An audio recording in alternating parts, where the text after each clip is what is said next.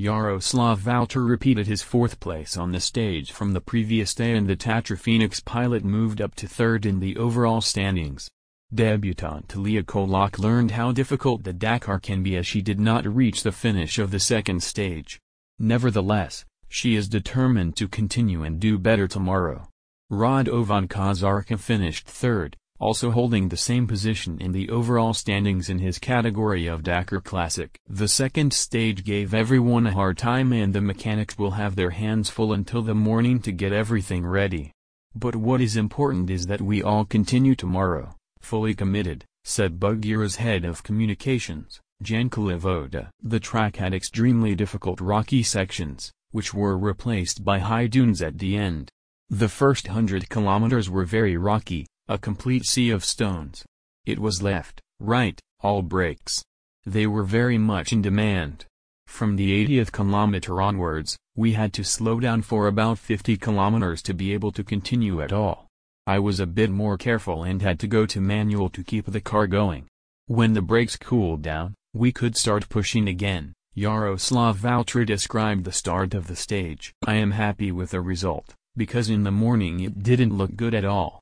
We were worried that we would arrive in the dark. We made it to the finish just before. Already in the dunes we could not see well. We missed one point there by about 2 meters. We had to turn around and reverse, but we only managed about 5 or 6 meters. And then we were going uphill in the dune, added the third-placed driver in the truck standings of the 45th anniversary edition of the Dakar. Tatra Bugira Racing's second driver, Martin Soltis, kept up with Valter for a long time. Unfortunately, he lost out at the very end, finishing 9th today and 8th in the overall standings. From the beginning, it was just rocks, and riverbeds. But it was nice. Then came the fast flats. When I thought we only had 40 kilometers to go, the turbo failed. It stopped producing power and we had to replace it. We didn't have any problems in the dunes in the dark, but I was a little nervous we were going to be stuck somewhere. I couldn't see a lot as it was dusty, explained Martin Soltis. The reason for the delay at the end of today's stage. Leah Kolak experienced even more drama today. The bad luck continues. In the first part of today's stage, a lot of crews had punctures on the rocks. We had too, but we could have continued.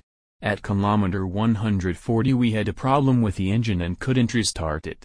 So we couldn't finish the stage and we were pulled to the bivouac. I am sure that my team will be able to find the cause of the problem and that I will be able to continue tomorrow, described the Bugira Zium Academy pilot and Dakar newcomer her issues. The Dakar hasn't been very kind to us so far, but that's part of it. We will do everything we can to improve, Leah Kolak added with determination. Stefan Dupel, Leah's navigator, said, "We arrived in the dark again. We started well today, and after the start we gradually overtook several competitors. Leah drove well between the rocks. We don't know what happened to the engine, but it suddenly stopped working.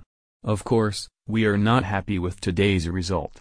Tomorrow we'll start again, but we'll still be very much behind. We'll ask the organizers to move us forward a little bit." The experienced Joseph Makasik also had to admit that the organizers had drawn up a challenging route for the competitors. It was a very hard and long stage. There were a lot of rocks, riverbeds, and trial sections on the route. 60 kilometers before the finish, our front differential broke. I'm glad we're back in the bivouac because the final part in the dunes was very difficult.